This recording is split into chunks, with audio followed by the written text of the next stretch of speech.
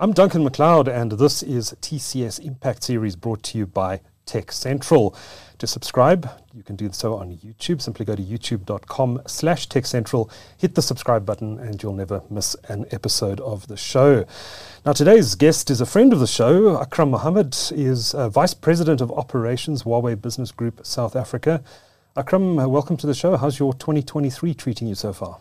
Thank you for having me on the show, Duncan. It's really a pleasure to be here. And 2023 has started off quite really well.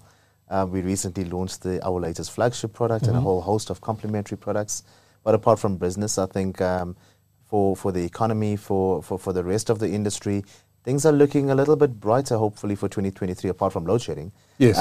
But otherwise, things are getting better. Supply chains are starting to open up a little bit. COVID restrictions are easing around the world. So hopefully we have a more promising year than the last one. Great. And you've mentioned there's a new flagship in South Africa. I have it right here in my hand. This is the Huawei Mate50 Pro. That's it. I love the camera design at the back. Absolutely I do like stunning. this orange color as well. It's quite unusual for a smartphone. It's stunning in terms of aesthetics. I mean, as you can see, the camera design that you mentioned, that space ring, but also a little bit understated. So it's both for the aesthetics and the beauty element, but also it's practical because having that kind of design allows us to keep the camera bump much smaller. Considering that we have a periscope lens on this device. Wow. And also ultra aperture, which means physical aperture that you can change. You would normally get a huge camera bump on a device like that, but we managed to keep it down because it's all spread across the space ring. Yeah. So yeah, both aesthetics and functional, really stunning one. And it's certainly become a selling point for smartphones is the camera bump. They're very, all smartphones these days, especially when you switch them off, look very similar from the front. Absolutely. But at the back, it's become a way for brands to distinguish themselves. That makes a statement. Yes, and this certainly makes a statement. Yeah. And I think brands are doing that more and more as a differentiating factor, but also because mobile phones are not just communication devices anymore or photography devices, but it's an extension of our personalities, our sense of fashion, lifestyle, all of those things. So it's really, really important to fuse them into the design element. And you want to make a statement with your phone these days, absolutely. Now, I'm a big fan of the Mate series. I owned the Mate20, I think it was, the Mate20 Pro, which unfortunately was liberated from me in traffic. But I loved that device. How popular has the Mate series been in the South African context? Well, it's really interesting that you mentioned Mate20, yes, because that was the most successful model in South Africa and around the world as well. Okay. It really started to kick off with the Mate10 device.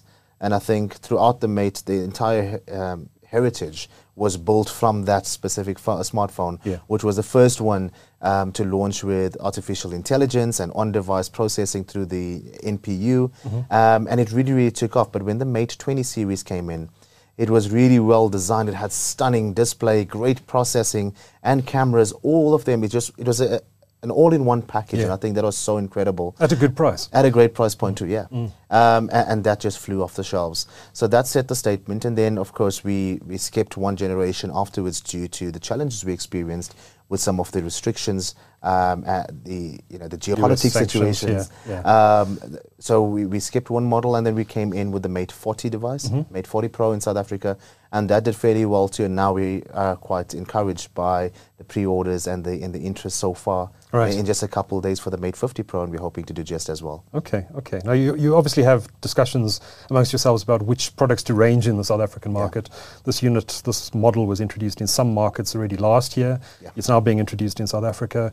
What's the thought process behind introducing a new phone in the country? What criteria does it have to reach in order to be considered sufficiently, suitable for introduction to a local market? I think South Africa over the last number of years has become a tier 1 country for Huawei as a brand. Sure.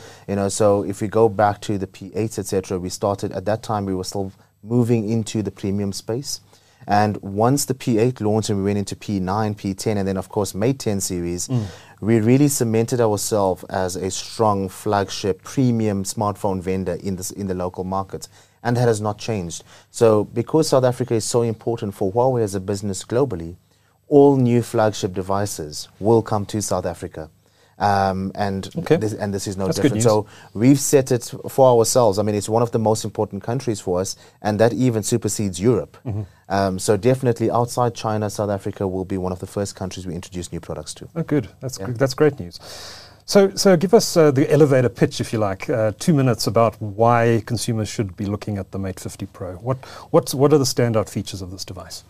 Well, I think there's a couple things, and like we mentioned first was the design and how it's an extension of who you are, etc. It's a really stunning looking phone. It is. And the version you've got in your hand right now is the vegan leather version. So the back is also a little bit more durable compared to the standard glass versions.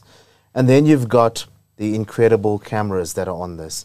Now, the important things, I mean, everybody loves great cameras nowadays because we document special moments.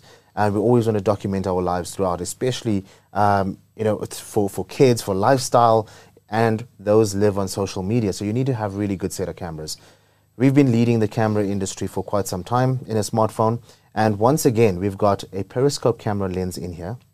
So that allows for you to take 3.5 times optical zoom, but go up to 100 times in terms of digital zoom as well. So you're getting 0.5 right up to 100, which is essentially a 200 times range. That is just one of the lenses. We then have a 60 megapixel Ultra Aperture camera as well, and this is really incredible. So what it does is, and people love portrait photography, especially to get those nice, lovely bokeh, and also low light photography. And usually these are enhanced by manufacturers through computational photography using software. So for the first time on a smartphone, we've actually put in physical aperture. So you've got 6 blades that actually move and can adjust your aperture by 10 levels. So this allows you to manually control your aperture and have full control of it, and then enhance it via software as well. So this is now on DxO Mark, the #1 phone in the world for overall photography on a smartphone, as well as low light, as well as bokeh because of that. And then, of course, you've got your macro lenses included and the wide-angle lens. And all of them come together. And I think this is really important, as a package with Huawei's XMAGE technology. And what we do is we take software, we take the camera lens hardware, as well as the image processing system, and fuse all of them together to allow an ordinary user to just point and shoot without being a pro and get the best image possible. So it's not just about megapixel count, but how all of them come together. And that is what we call XMAGE. Easy to use. XMAGE. XMAGE. That is a Huawei brand that's based on our cameras now. So incredible camera. And then, of course, for a premium phone like this, I think one of the pain points, and our R&D has shown this, is that your screen, you want to protect, people tend to break the screens a lot, especially if you drop it. So that is something that we've also improved on the Mate series. Can we test it? Yeah, go for it. No, I'm just checking. Go for it. Go for it. Go for it. And I'll pick that up. Looks like it's in good condition. Good condition, not even scratches. Should we try it a bit higher? Ooh, can't believe I'm doing this, Akhram. Perfect, no scratches. At that height. At that height, that's very impressive. That is called Kunlun Glass, what you've just practiced and tested there right now. So compared to normal glass, we've run a process that takes 24 hours, 108 processes and steps at 1600 degrees Celsius. And we've used 10 quadrillion nanocrystallization process to actually ensure that this screen is as durable as possible. The result is what you've just got now. It's 10 times more drop resistance than the standard screen. And it's the first smartphone in the world to get a 5-star certification for drop resistance by Switzerland's SGS. Impressive stuff. Yeah. And then, of course, the battery. Battery life is incredible, as you would expect from a Mate. How big is it? 4,700 milliamp hours, but also then complemented by a 66-watt supercharge, and 50-watt wireless supercharge. 50 watts wireless? 50 watts wireless. That's, so that's really Is that safe? Yeah, absolutely safe. Right. Because it's not just on the handset itself, but also the charging cable and the charging block. All of them are integrated. And then we have AI, which will automatically cut it out if it finds it's getting out of hand or if there's any danger, too hot or any of those kind of things. But it also learns your habits. So your sleep patterns based on what time you wake up and your alarm clock and all of these things. So, you're going to get up at 6 o'clock. There's no need to charge your phone till 100% at midnight. Right. So it will pause the charging until it's closer to the time of you to get up and then take it on to get it to fully charge. So that also conserves the battery life and makes it much safer. And extends the life of the battery as well, I'm sure. Absolutely. And one thing that we've added, which is really, really incredible, but I hope people will never have to use, is the emergency battery mode. So when your phone gets to 1% battery life, the phone automatically switches to emergency SuperEnergy mode. And that gives you 3 hours of standby on the 1% or 12 minutes of talk time. Okay. So if you need to contact emergency services for whatever you need, in case you haven't charged it and it's load shedding, you can't get to a power source, you still have 3 hours of standby so you can be reached, or you have 12 minutes of talk time. It's a bit like the reserve tank on your car. Yeah, that's it. It's very clever. So these you can't use the phone for anything else except making an emergency phone call during emergency phone call and text messaging. And texting. Yeah, okay, texting as well. Okay, Yeah. Cool. So some great features here. Unfortunately, Akhram, we can't talk about modern smartphones these days without talking about geopolitics as well. Yeah. And obviously, consumers have some concerns around some of the impact that we've seen flowing from those geopolitical issues. Absolutely. And one of them is the access to Google services, and the other, of course, is the access to 5G networking. Yeah. This is a 4G LTE phone. In my experience, I still use a 4G LTE phone, by the way. I don't have a 5G phone, and I find it perfectly adequate for what I need to do. Sure. So, while it doesn't have 5G, that doesn't make the phone any less usable. Yeah.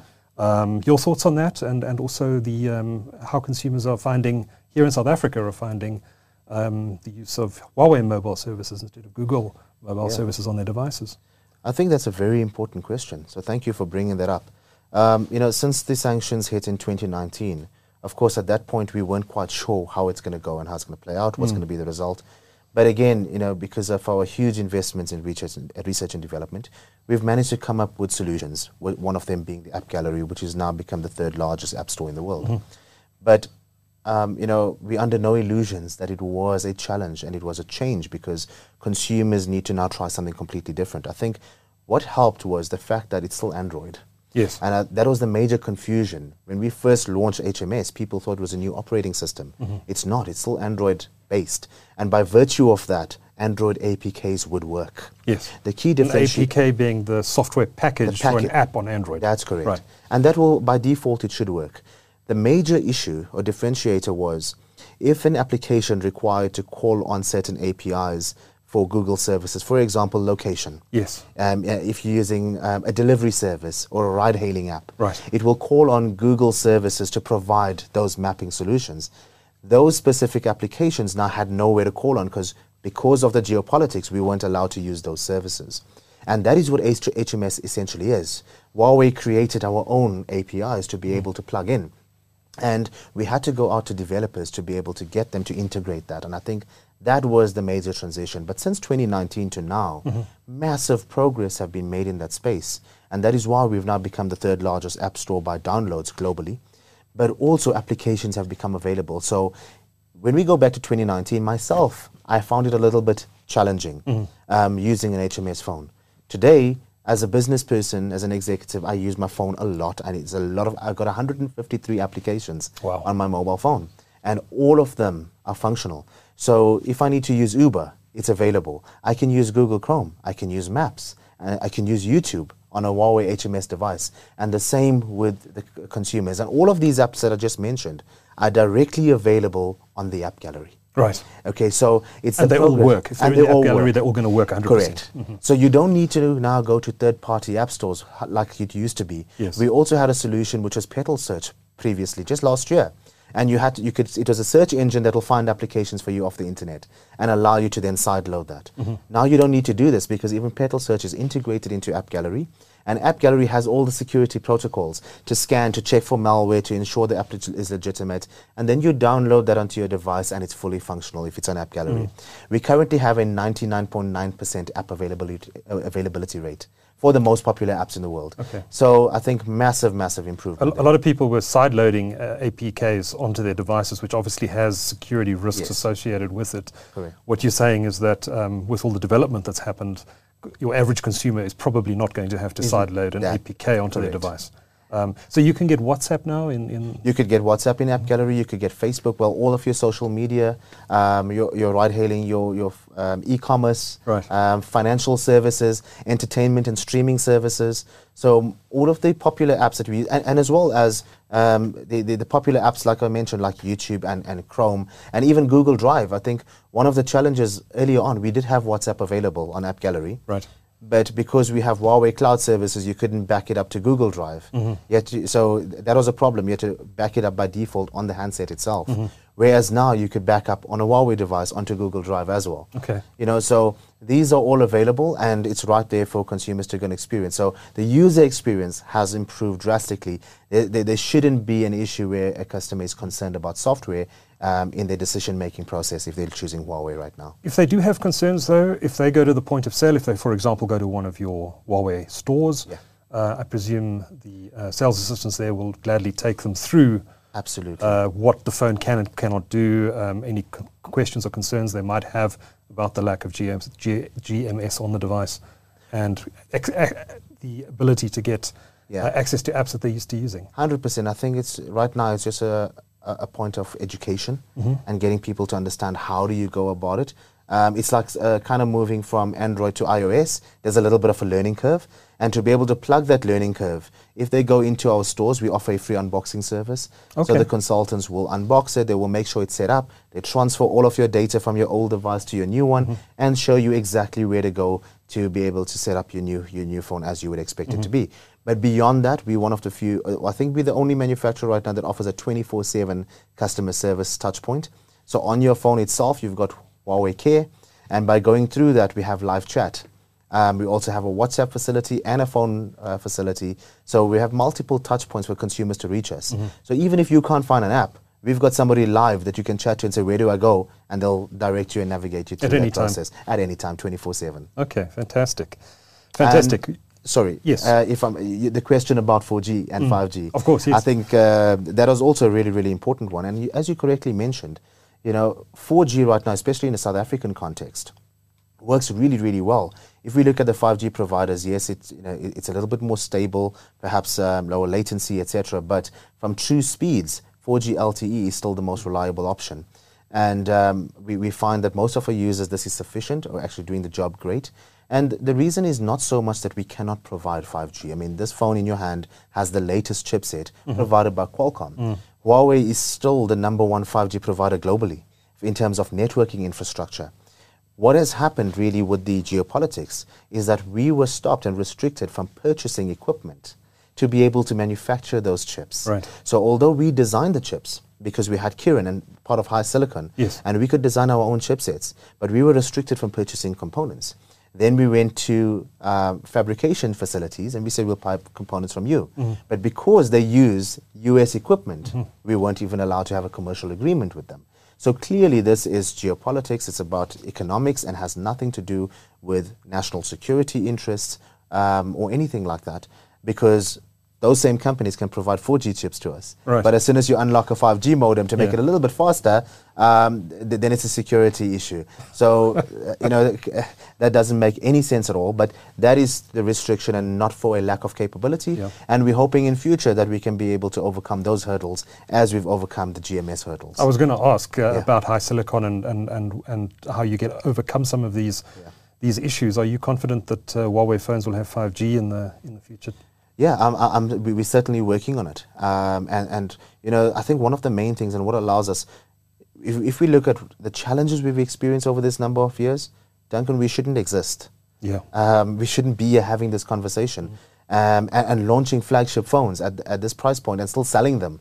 It's done incredibly well, but and that's testament to the brand and the technology and the innovation. But a lot of that has to do with the 15% of our annual revenues that we invest every single year in research and development.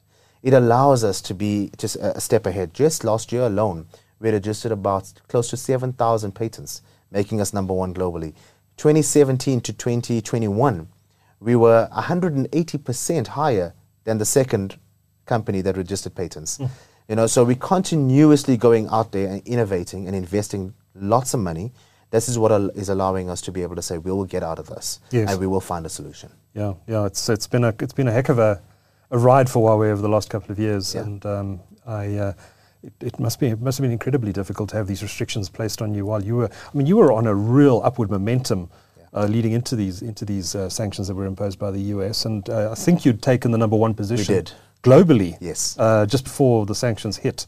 It was about a month prior to April, Yeah. and then in May the sanctions hit. In April of 2019, Right. we peaked at #1 globally. Yes, I remember that. And then we were hit with the sanctions, and then things Must went have been on. incredibly frustrating for your teams. Absolutely, and I think especially if you find a company that works so hard and has been trying and doing all of this, but at the same time we've been incredibly resilient. Yes. Our fan base and the Huawei users have proven to be incredibly resilient too, especially in a South African context. Oh, they're quite loyal to the brand.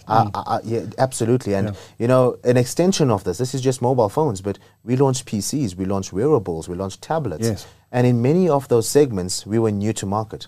We're coming with a PC and we're going up against the Dells and the HPs of the world, who of course have incredible products and established channels already. So we had to come and learn the market. We had to come and try and attract that consumer base. And of course, we didn't cover every price point, but the price points that we did cover, we became first or second in just 1 quarter. And we still maintained those positions. So we might only have 2 or 3 models of our PC, but we've already #1 or #2. And the same with the wearables. We are the second largest wearable brand in this country, and that is being a new entrant. Audio products, same. And this is, again, because of that loyalty, a loyal fan base, and they know the quality of Huawei. It was really just the restrictions that were placed on us that maybe took an effect on our mobile phones. But now that we've resolved much of it, consumers can be rest assured they'd have a great experience. Yeah. Before I let you go, let's talk about the launch of this product in South Africa. You mentioned it's open for pre-order. Yes. When does it officially go on sale? 1 Feb. 1 Feb, Yeah. okay. So from the 26th, we did a massive launch event, and pre-orders started from then, and 1st of February, available across the board in South Africa, all retailers, all operators. Okay, and what should consumers know about this device? Are they getting anything thrown in as part of the deal? I know Huawei likes to do that. Well, if they pre-ordered, yes. And I think they've got a day left. Well, we're publishing on the 1st, so it might be too late. Okay, but if you have pre-ordered, you would have gotten a Huawei watch, smartwatch with it free. Right. But if you go into stores, you still can consider it free now because you're getting a supercharger. Like we said, it has 66 watt supercharging. The 66 watt supercharger is provided in the box, unlike some of the other guys that take them out, as well as you have a cover to protect the back.